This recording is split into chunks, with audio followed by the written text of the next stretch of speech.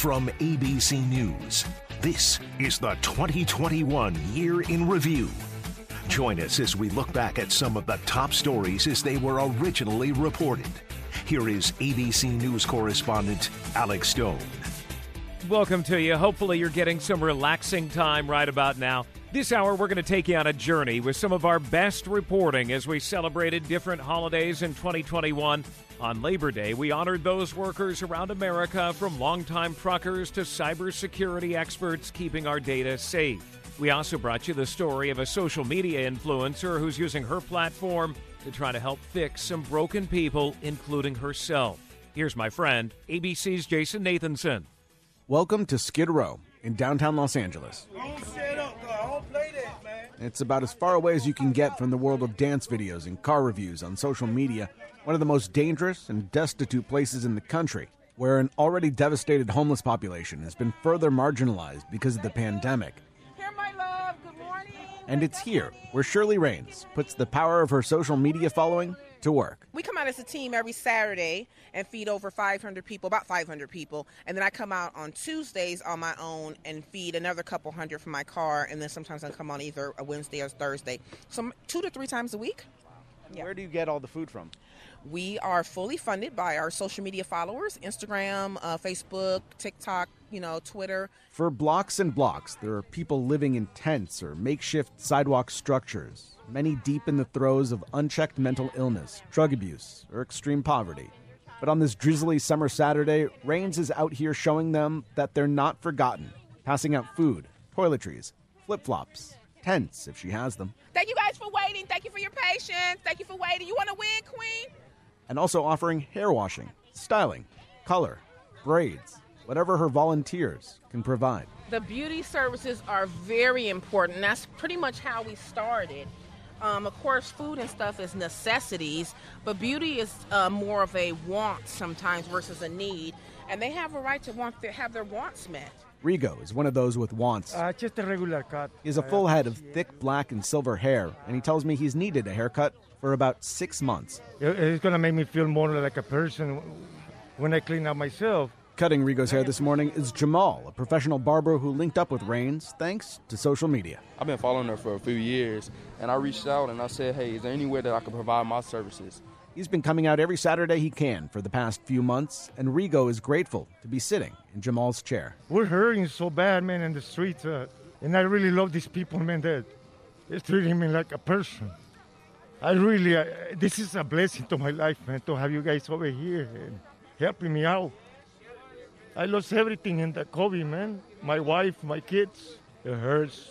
You honestly never know what people are going through, and if it were me, I would want somebody to be able to help me as well. So I want to do what I can to be sure these people out here are taken care of.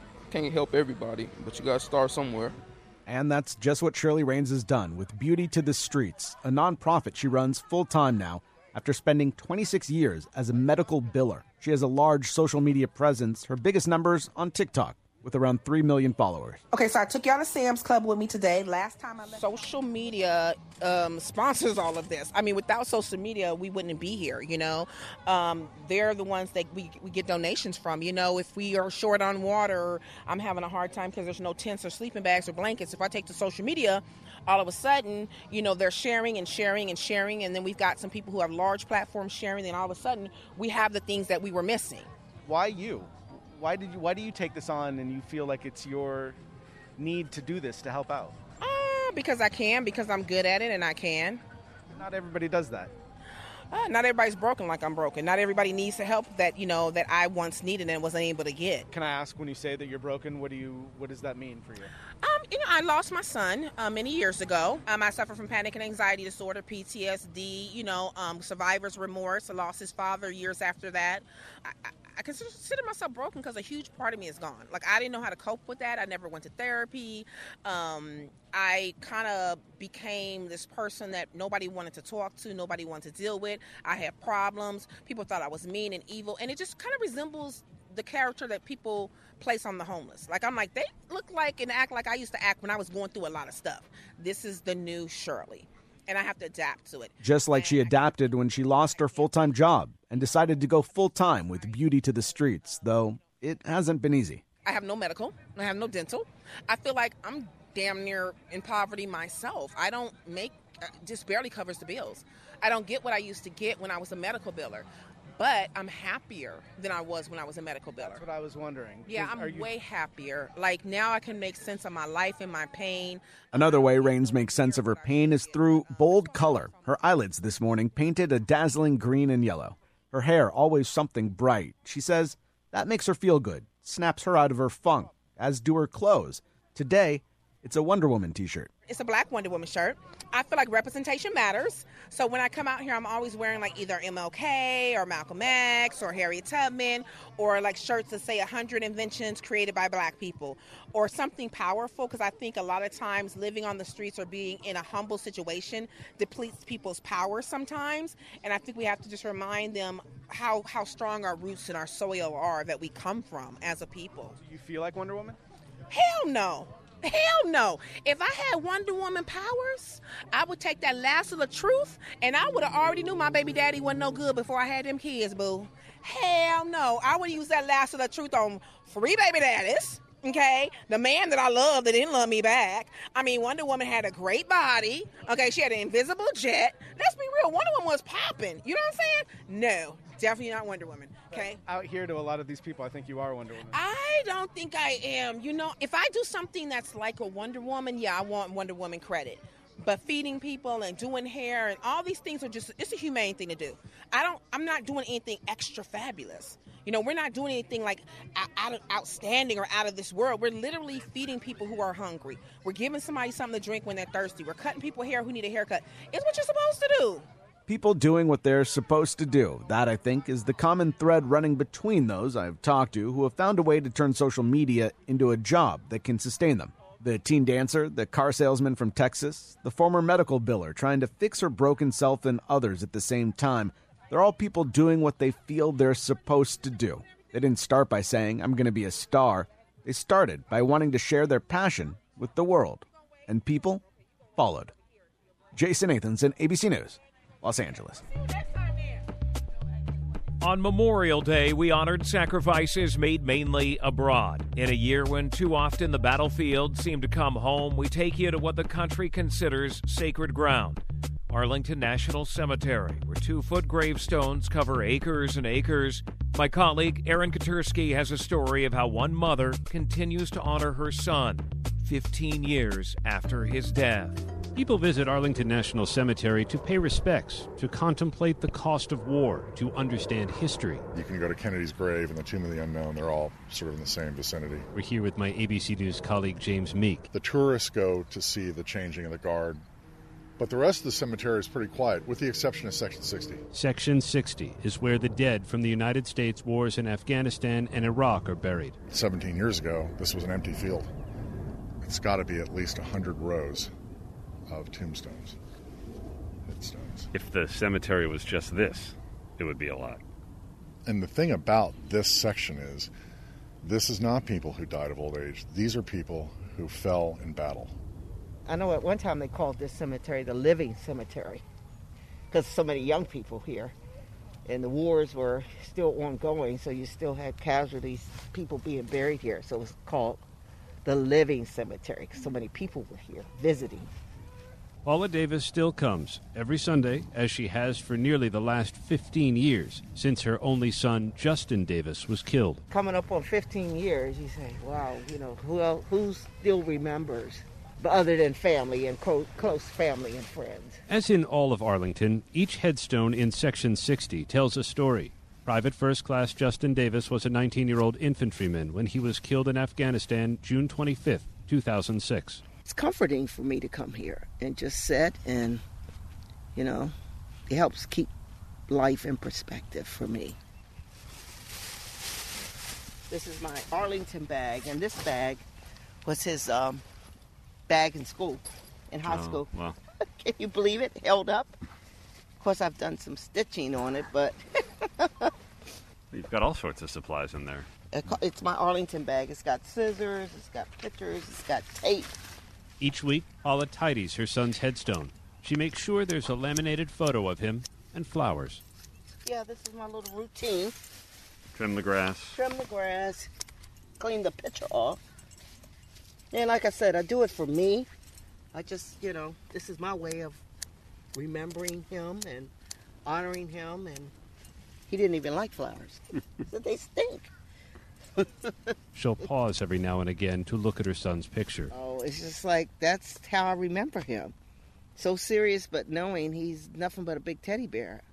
I said, why do you guys always look so mean when you take your pictures? He said, Mom, you can't be cheesing for the enemy. Had he lived, Justin would be in his mid-30s now, but Paula still remembers him as a 19-year-old, eager to leave the Maryland town where he grew up and join the Army. I haven't seen him in 15 years. I haven't got a big bear hug, big magnetic smile. I haven't seen that, haven't gotten a hug, haven't heard that baritone voice. He wanted to be an infantryman. I said, why would you do that? You're my only kid. He could not be deterred, and I tried. I tried. So in the end, I supported him. And, he had no regrets once he got in. He had no regrets. It's been almost 15 years. Do you still remember the knock at the door? I didn't get a knock at the door. In June 2006, Paula Davis was on a business trip in Wyoming when a relative called saying someone from the Army wanted to speak with her. A casualty assistance officer found her in a hotel lobby. I was sitting there, and I remember this guy in his Class A's coming into the hotel lobby, and I jumped up and I ran to him, and I said, I'm Paula Davis. I'm Justin Davis's mother. And he said, Miss Davis, the United States, I don't know if he said military or Army, is sorry. And it just became, no. Justin Davis died fighting with the 10th Mountain Division in Afghanistan's Korangal Valley, known as the Valley of Death, because 4 dozen U.S. service members had been killed there before the U.S. pulled out in 2010. You think back of what I could have done maybe to stop him or deter him. I supported him. I didn't like it, but I supported him. And now this is your life. And now this is my life, and I don't like it. But I learned how to deal with it, come to terms with it. People say, oh, you go to the cemetery, you got to move on. And I said, well, I'm not. I have moved forward. It's not that, I'm not here wallowing on the ground. For me, it just helps me to deal with my reality. Coming here is better therapy. For me. For you. Yes. I did the grief counseling. I did the therapist. I did the psychiatrist. Coming here, for me, it's just everything. It helps me keep things in perspective. And I think it helps ground me in reality. And it helps me to come here and meditate and reflect. This is my life now. Do you ever think you'll stop coming here? It's hard to say. At one point I said I can't imagine me ever stopping, but I don't know, because in the beginning I was here twice a week when he was buried here, and probably for I don't know how long I would, after I went back to work, I still was here on weekends. That went on for a while. And now I go, sometimes I go 2 weeks just because other stuff, life has happened that I can't get here every week. And in the beginning, it bothered me. He's going to be forgotten. I can't even, get to go there and make sure his grave looks nice, And then now it's, it's like, okay, it's okay. Does it get easier? I'm sure you've run into families who are coming here for the first time. Yeah. I don't know if easier is the word. I think you come to terms with it. You're not in shock anymore. You're not grieving as intensely as you were in the very beginning. That has kind of smoothed out, but it's still hard. And so she comes, with her scissors and her flowers and camp chair, shoes off in the sun, to visit with her boy, and to warmly greet other parents she has come to know well. You got these people that you see all, when I'm here, he's here, or, special days, he's there. We don't plan to meet up, but we always do. You've heard of Band of Brothers. Paula Davis said she's part of a band of mothers. Oh, my goodness gracious. So is Janice Chance. Every day for a Gold Star mother is a day. It's a Memorial Day. A few rows away from Justin Davis is Janice Chance's son, Jesse Melton. When they came to my house, I would never forget. I didn't want to see them, but I said, I was kind of expecting you. I didn't want to see you. Just tell me my son's only been wounded and not killed. And they said, ma'am, I'm sorry to have to tell you, your son's been killed. And I said, what can I say? The Lord giveth, the Lord taketh away. Blessed be the name of the Lord. From that point on, I was looking, I said, I'm going to make sure Jesse is honored and not remembered. Marine Corps Captain Jesse Melton III was 29 when he died in Afghanistan September 9th, 2008.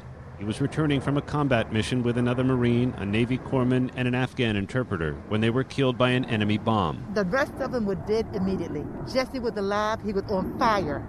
They had to put the fire out. He was still alert enough to say, oh my goodness, I'm dying. Captain Melton! Captain Jesse Melton III! His mom posted video online of Captain Melton's final roll call. To Arlington, she brings a poster-sized photo of her son and recollections of the dreams she has about him. Jesse came home, and I said, what are you doing here? You're supposed to be dead. And he said, who told you that? He said, I am not dead. And someone said, we need help. Somebody had asked, we need help. Can your son help us? And I said, no. And I grabbed a hold of him, and I wouldn't let him go. I would not let him go. What does it mean to you when you come here to this place to visit him? Oh my goodness. When I come to visit Jesse, I'm here on hallowed grounds. That Jesse is buried here amongst so many other heroes who made sacrifices just like he did. That he's been honored. This is so well kept, and it's just like a memorial. I mean, when you look around to all of this reminds me, they're heroes, they sacrifice. They made a difference. When you're willing to put your life on the line for other people, it makes me happy that he's among people who did the same thing. Janice Chance told us she is filled with more pride than pain, but both sentiments inhabit the space between Arlington's symmetrical lines of headstones that are dedicated to those who, as Lincoln said, gave the last full measure to preserve, protect, and defend the American democracy. Coming up, a new gold rush in an industry that was illegal 20 years ago. Hey, I'm Andy Mitchell, a New York Times bestselling author. And I'm Sabrina Kohlberg, a morning television producer. We're moms of toddlers and best friends of 20 years. And we both love to talk about being parents, yes, but also pop culture. So we're combining our two interests by talking to celebrities, writers, and fellow scholars of TV and movies. Cinema, really. About what we all can learn from the fictional moms we love to watch. From ABC Audio and Good Morning America, Pop Culture Moms is out now wherever you listen to podcasts.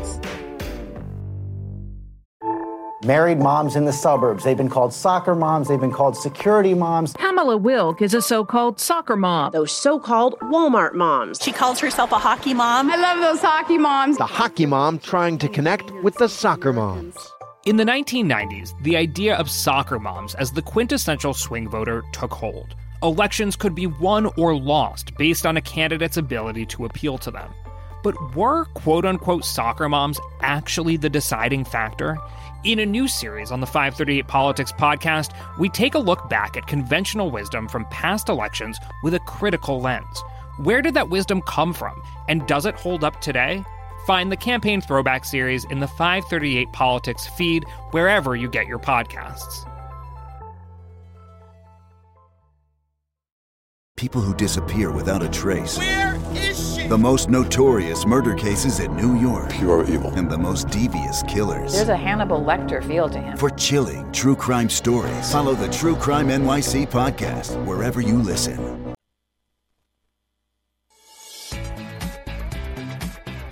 Welcome back to the 2021 Year in Review from ABC News. Join us as we look back at some of the top stories as they were originally reported. Once again, here is ABC News correspondent Alex Stone.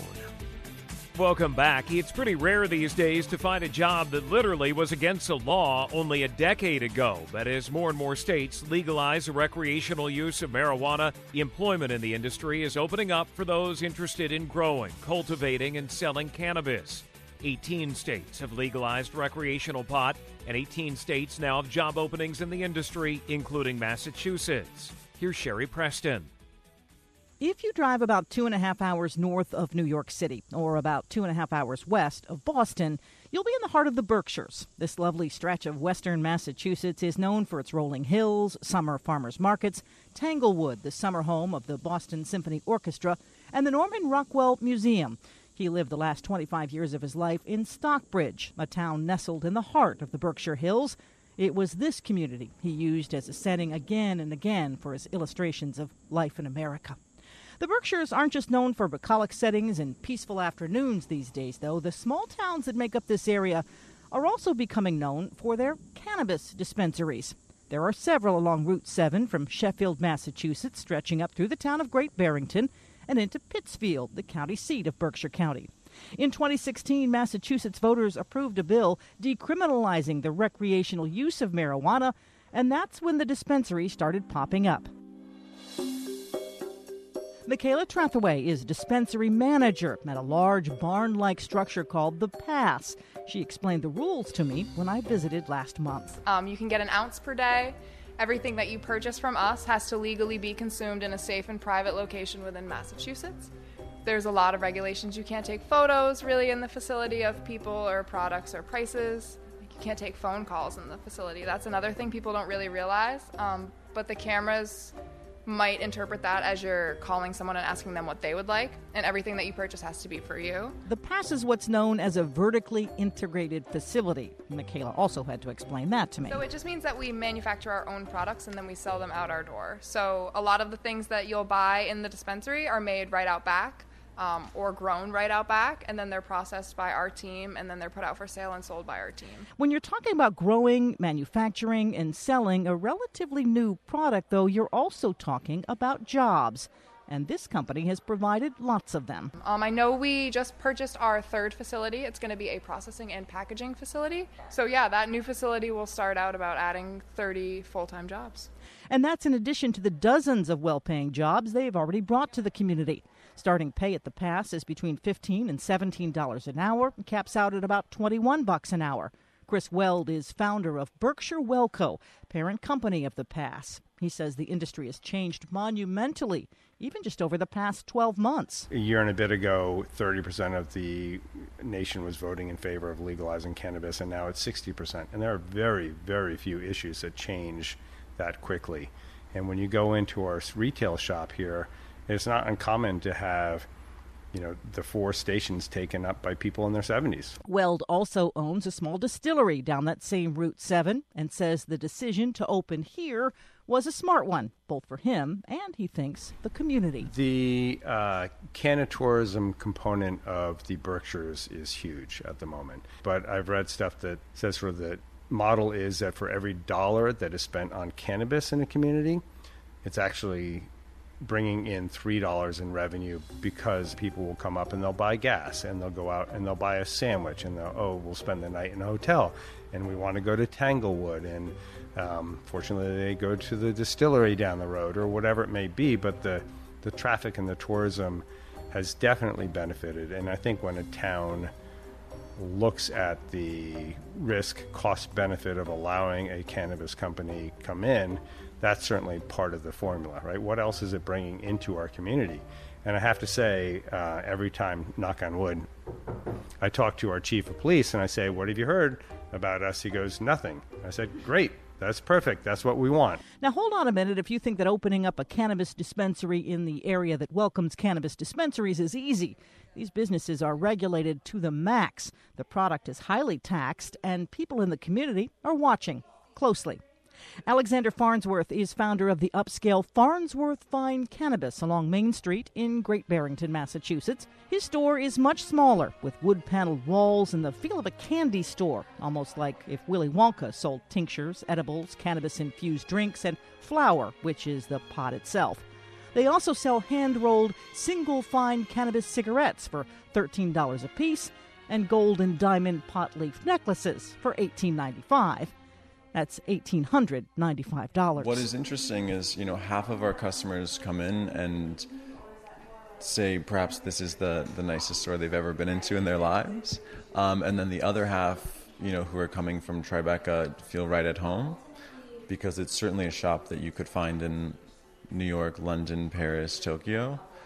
And I love that it's of that caliber, but located here in Great Barrington in kind of the middle of nowhere Berkshires, because I think it makes it feel just a bit more special and unexpected. Is your overhead a lot? Are you finding it easier, harder, or the same as you thought it would be when you originally had this idea back in 2012? Well, it's definitely taken much longer than expected. It's certainly more fulfilling than expected. But the hardest part in terms of overhead really is the tax liabilities and the tax restrictions. Farnsworth's great-uncle was Philo T. Farnsworth, the inventor of the first all-electric television. The store is lined with his family's antique radio collection.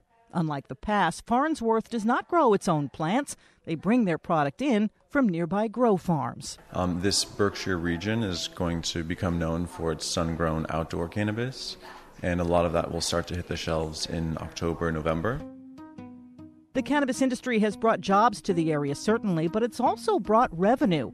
Taxes on marijuana products have gone to the local community, and 3% of gross sales at dispensaries goes to the Great Barrington Community Impact Fund. That's been set up to offset any negative ramifications of marijuana use. This year, they're doling out $350,000 to various groups focusing on health and safety education, social engagement, infrastructure, criminal justice, and on enhancing the town's reputation. According to a city press release, quote, as one of the first towns in Massachusetts with dispensaries, Great Barrington has earned substantial attention for the prominence of this business sector.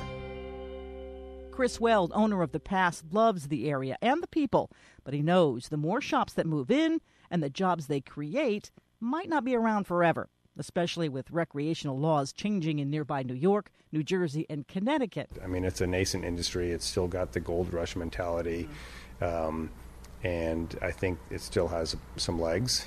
But that being said, when small towns have 4 or 5 dispensaries, they're not going to sell 4 or 5 times as much cannabis in that town just because they have more dispensaries. They might sell 1.5 times as much cannabis. So it's going to be, there'll be a shakedown, I think, at some point in the industry. For now, though, The Pass, Farnsworth Fine Cannabis, Theory Wellness, Rebel, Calyx Berkshire, and several other shops in the area remain in friendly competition for customers as they provide a new kind of job for the region.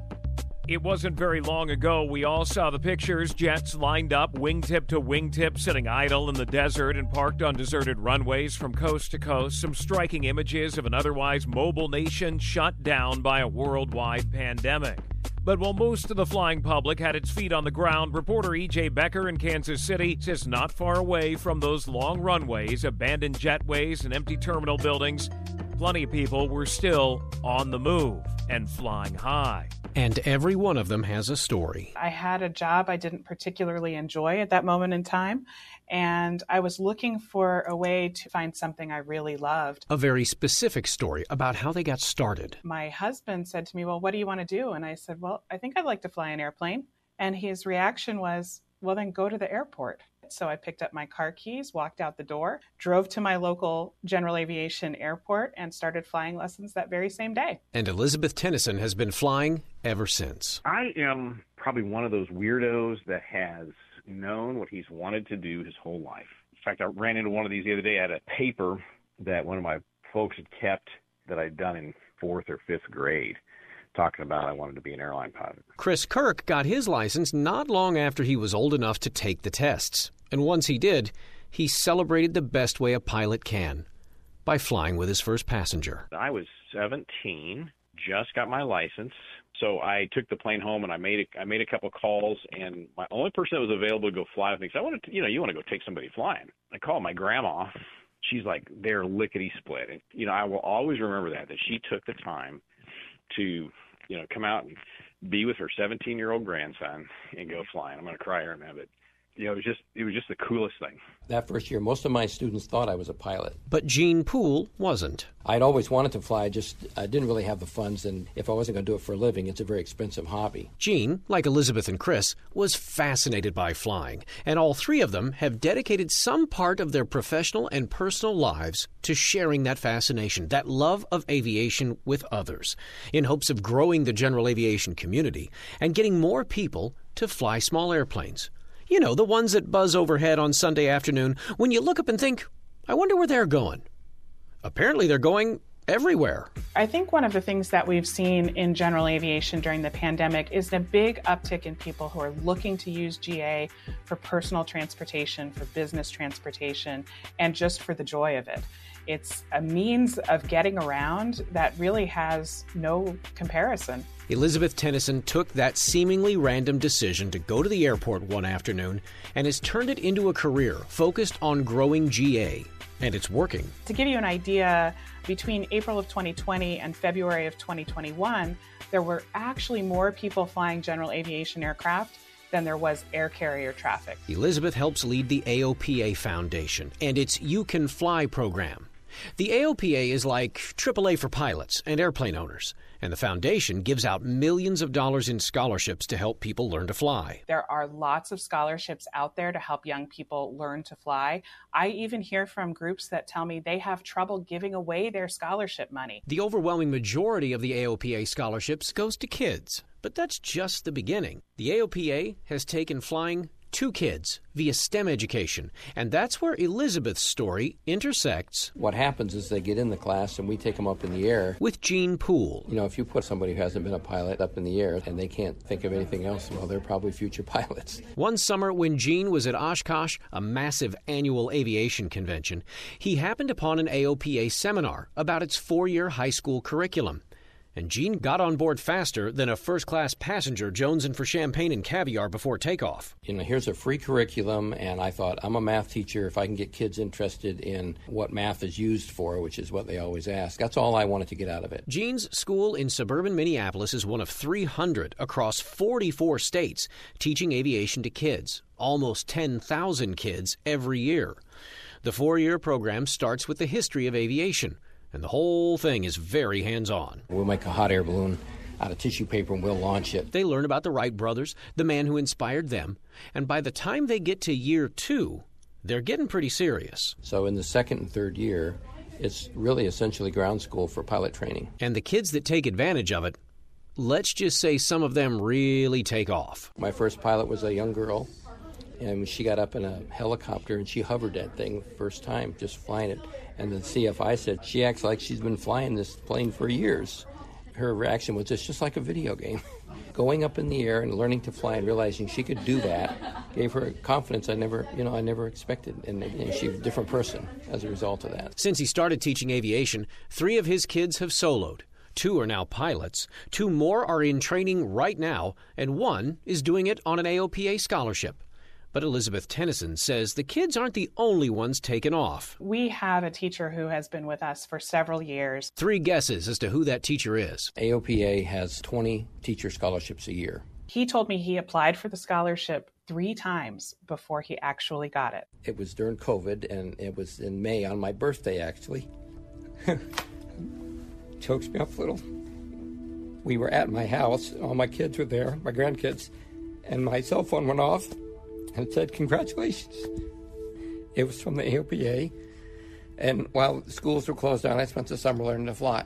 His kids in his classes would come out to the airport on weekend mornings and watch him take his lessons and critique his landings. And the students have learned some valuable lessons from their teachers' teachable moments. I had a runway incursion on my first solo. It was interesting. Gene lined up to land on the wrong runway. The FAA frowns upon that. It could have been a really bad thing, but it wasn't. I had to fill out a 9-page report. I was able to share that with my students and say, the FAA is not there to hassle you. And so I got to go through that whole process with the kids. And when he went for his check ride, where you fly with an examiner, and if you pass, you become a pilot, Gene didn't pass. Going through that, then I could talk to the students about how you overcome failure. You just go up and do it again. He passed the second time around, and does note, with a hint of pride, that his kids who've made it to the check ride all passed their first time out. Once you have that license, Elizabeth Tennyson says the sky's the limit. The ability to fly your own aircraft is really the ability to have freedom. I think that's why so many people are migrating over to general aviation, because of the freedom that it offers. Pilot Chris Kirk says the pandemic has highlighted the freedom and flexibility that general aviation offers. Freedom from, having to sit next to somebody who might be sick. It's just the pleasure of going back and forth on your own. Especially when airline schedules have been cut so dramatically. And Chris would know. He flies the 737 for a major airline. When he's not at 37,000 feet, he's on the ground at his company, Wild Blue, helping the little guy buy and sell small airplanes. Maybe in the past, they're like, it'd be nice to get my license, and it'd be nice to go out and learn how to do that, and maybe I could use it for my business. And then all of a sudden, again, it's kind of that awakening thing where they see that, oh my gosh, I could really do this. So the next time you hear it and you look up and you see that small airplane and wonder, where are they going? They could be headed out to grab a $100 hamburger. It's taking your personal airplane out and enjoying, in this case, a meal. They call it a $100 hamburger because you're not just paying for the ground beef. You're paying for the fuel to fly to get there, too. Those $100 hamburgers are fun when you're taking somebody that's never done it before. It could be a high school student on a discovery flight as part of their aviation class, or a newly minted pilot building hours on their way to a job with the airlines. Or maybe they're just out looking for the answer to that age-old question, why should the birds have all the fun? Either way, they're on the move. And maybe you're next. E.J. Becker, ABC News, Kansas City. It's hard to imagine how frontline healthcare workers in many American cities manage to balance it all. The work of caring for COVID-19 patients with their own day-to-day lives. Many protected their families by making separate homes inside of their own houses. Others weren't certain they'd survive the year. ABC's Andy Field has their stories. Medical professionals learned to tune this out, but this sound is still jarring. That last FaceTime call to a dying COVID patient. Emergency nurse Virginia Shad, wearing full protective gear, held that phone up to critical COVID patients so family and friends could say goodbye. It sounds crazy, it's horrible that it's happening, but it felt like I was doing the only thing that I could do. I'm going to make sure that this phone call happens. Virginia was often the last person COVID patients saw before dying, her own face wrapped inside a sealed protective mask. And I remember being in all my garb, in a room, sweating, trying to turn a patient to, I needed to give them Tylenol. And I just remember breaking down in the room and being like, how are we going to get through this? Nurse Cara Baldini says she handled too many of those end-of-life calls. The hardest thing was having their families on FaceTime and having to have them say goodbye. That broke me. Most COVID patients did not arrive this way. Virginia Shad says many just walked in and seemed to have the flu. That's when I knew how scary COVID was, because they came in talking and were on a ventilator in 2 hours, and they were in the ICU for 3 weeks, and then I found out that they had passed away. Nurse Ioana Sanborn was one of the ER team leaders, making sure staff protected themselves even as they tried to save patients. It was pretty scary because a lot of these elderly went pretty quick. In the first few weeks, they didn't even make it out of the ER. And then there was the ride home and how to protect their own families. Many of us didn't sleep in our homes. I was grateful that I had a basement that I could go to, and it was my bunker, and that's where I stayed for many months. Cara Baldini says she felt helpless at work and home. I'd have to change before I got in the door and go right in the shower, and I was still scared that I was going to spread it to my husband. My younger sister has Down syndrome. I was terrified about bringing any of it to my family, so we didn't see them for a long time. Where did Mommy sleep?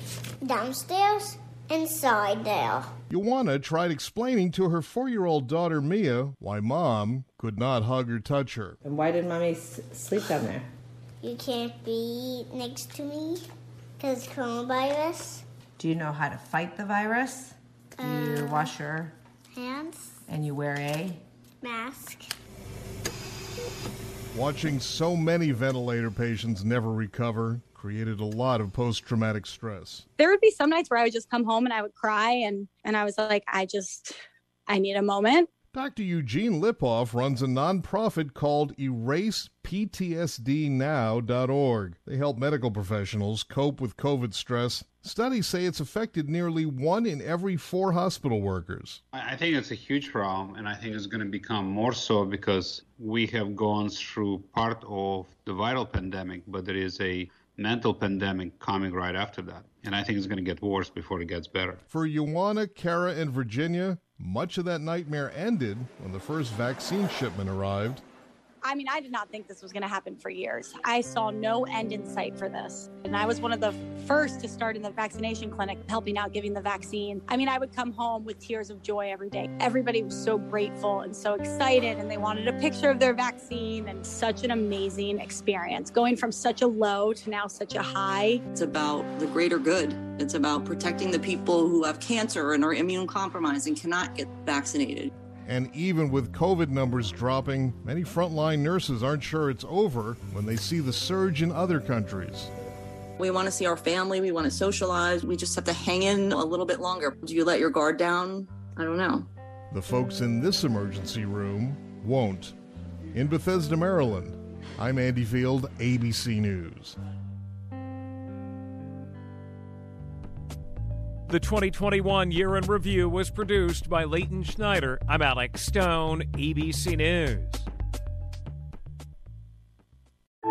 Married moms in the suburbs. They've been called soccer moms. They've been called security moms. Pamela Wilk is a so-called soccer mom. Those so-called Walmart moms. She calls herself a hockey mom. I love those hockey moms. The hockey mom trying to connect with the soccer moms. In the 1990s, the idea of soccer moms as the quintessential swing voter took hold. Elections could be won or lost based on a candidate's ability to appeal to them. But were quote-unquote soccer moms actually the deciding factor? In a new series on the 538 Politics podcast, we take a look back at conventional wisdom from past elections with a critical lens. Where did that wisdom come from, and does it hold up today? Find the Campaign Throwback series in the 538 Politics feed wherever you get your podcasts.